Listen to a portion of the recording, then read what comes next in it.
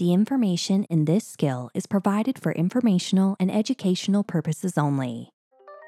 Welcome, and thank you for listening to the SMA Flash Briefings. Hi, I'm Price Wooldridge.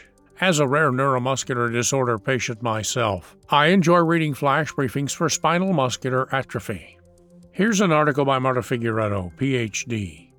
Ideal therapy aids motor skills and breathing, taken orally, UK survey. Motor function and stabilizing or improving breathing, along with oral administration, are the factors that adult patients and caregivers of children with spinal muscular atrophy, type 2 or 3, who cannot walk, value most when deciding on available treatments, a UK survey study shows. Avoiding longer-lasting adverse reactions was also important to caregivers, but less so among adult patients. These findings shed light on the trade-offs patients and caregivers are willing to make in terms of treatment attributes and add to similar results from a previous U.S. study involving a broader patient population. Together, the data emphasize that treatment choices should not be guided by effectiveness alone, the researchers noted.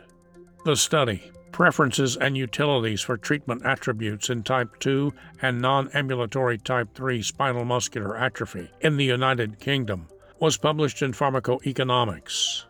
Currently, 3 disease-modifying therapies are available for SMA: Biogen's Spinraza or nusinersen, Novartis gene therapy Zolgensma, One's Imnogene Arbiparbovec, XIOI, and Roche's Evrysdi or risdiplam.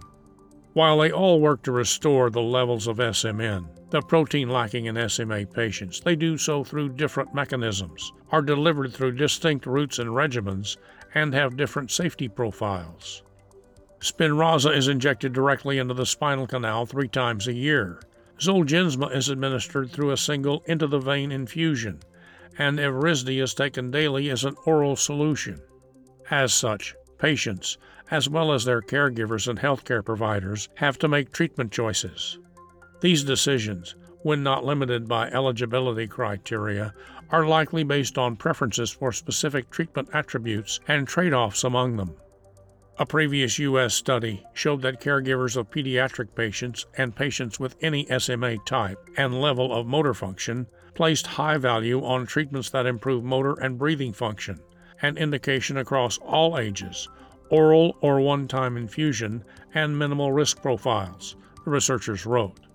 Now, researchers at Roche and Acaster Lloyd Consulting evaluated SMA treatment preferences in the UK in a more limited patient group, those with SMA type 2 and 3 who are non-ambulatory, and considering specific safety issues associated with Spinraza and Evrysdi.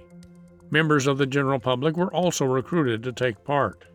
The study did not include attributes associated with Zolgensma, which is available to a minority of this patient group.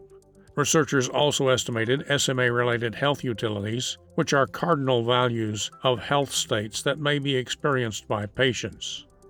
Health utilities can be used to estimate patients' health-related quality of life, and thereby treatment impact, which help to guide funding decisions in countries with publicly funded healthcare systems, such as the UK. The researchers conducted 2 discrete choice experiment surveys, one to assess treatment preferences, and the other for the health utilities analysis. This type of survey is increasingly used in healthcare to elicit preferences from responders, including treatment features, without directly asking them to state their preferred options. Survey participants were presented with a series of scenarios and asked to choose between sets of 2 hypothetical medications with varying features, forcing them to distinguish their preferences for the features given in each choice scenario. Varying features included treatment outcomes like motor function and breathing, delivery mode, adverse events or side effects like fever, headache, vomiting, and body pain, monitoring, contraception, patients only, and overall survival, general public only. The first survey was completed by 84 adult patients and 83 caregivers of pediatric patients, recruited through Treat SMA and SMA UK. Most patients in both groups had type 2 disease. Most children could sit independently and about half needed some ventilatory support, while adults most commonly sat with support and relied less often on breathing assistance. Nearly two-thirds of pediatric patients and one adult patient had been treated with Spinraza. Most adult patients were under no treatment for their SMA. Adult patients were twice as likely to favor a treatment that improved versus stabilized their motor or breathing functions, while caregivers were 3 to 9 times more likely to favor motor function improvement, results showed. A treatment linked with a worsening versus stabilization of motor or breathing functions was 4 to 5 times less preferred by adult patients, but only 4 times less favored by caregivers. These findings highlight that caregivers were more willing to make trade-offs to improve motor function and, to a lesser extent, breathing function, while adult patients focused more on avoiding deterioration in breathing function and motor function, the researchers wrote. Adult patients may place relatively greater value on stabilization, as it can enable them to maintain autonomy and could therefore be perceived as a marker of treatment success, they added. Both patients and caregivers were 2 to 3 times more likely to prefer a daily oral treatment over spinal canal or intrathecal injections 3 times a year. While treatment reactions were not important to adult patients, caregivers preferred to avoid adverse events that lasted 3 to 4 days, while being less concerned with those lasting 1 or 2 days. Treatment choices of both patients and caregivers were not driven by avoiding either monitoring or contraception. The second survey, meant to estimate SMA-related health utilities, was completed by 506 adults who were representative of the UK general public. Results showed that health utility values significantly fell with worsening motor and lung function, and to a lesser extent, with intrathecal treatment and adverse events. This emphasized the value of maintaining an ability to sit and breathe without mechanical ventilation, and of avoiding spinal canal injections and treatment reactions. These findings highlight the value that caregivers and adult patients place on motor function, breathing function, and oral administration in the context of SMA treatments, the researchers wrote, adding that health disutilities, reductions in utility generated from the general public, were substantial for SMA disease outcomes and care aspects. Data also suggests that treatment choices should not be guided by clinical effectiveness only, but be guided by many factors, as both patients and caregivers valued the avoidance of intrathecal injection, and caregivers preferred for their children to avoid longer-lasting treatment reactions, the team added. The caregiver, patient, and general public preference data can also be used to inform national-level decision-makers who are concerned with understanding the value of improvements in treatment, the researchers concluded. 3 of this study's 6 authors are employees of Roche, and 1 is a former employee. The company sponsored this work. Coming up next, Perspectives from SMA News Today Forums moderator Deanne Runge.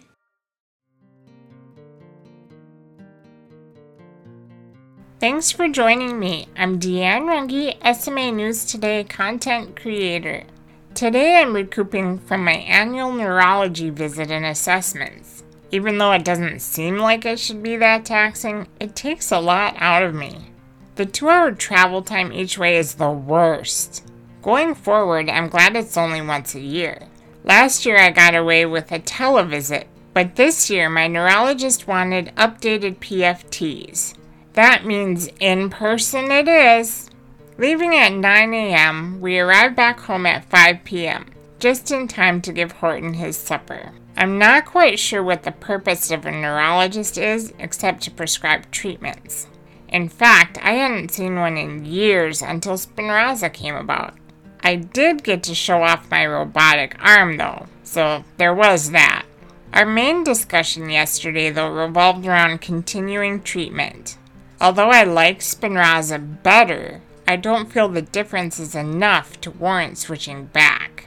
Now that my stomach issues are being managed for the most part, continuing risdiplam, Evrysdi, whatever, makes sense. I feel the main difference is that Evrysdi provides consistency. While Spinraza gave me more of a noticeable boost, it isn't maintained consistently. My suspicion was confirmed with the pulmonary function tests and physical therapy assessment. Not much has changed in the past couple of years. Of course, I'd love to see leaps and bounds improvements, but that's not how SMA works. Maintaining where I'm at is a win in my book. Who knows what next year will bring? Folded paper, watch out!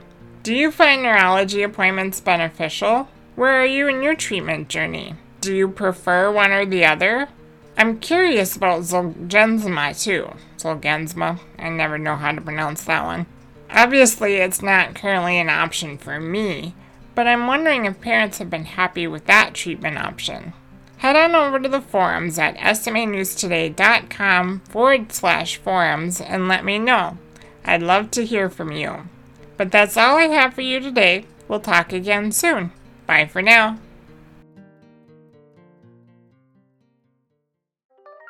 The information in our flash briefings and podcasts are provided for informational and educational purposes only. Be sure to tune in daily to SMA News Today for the latest news and perspectives regarding the disease.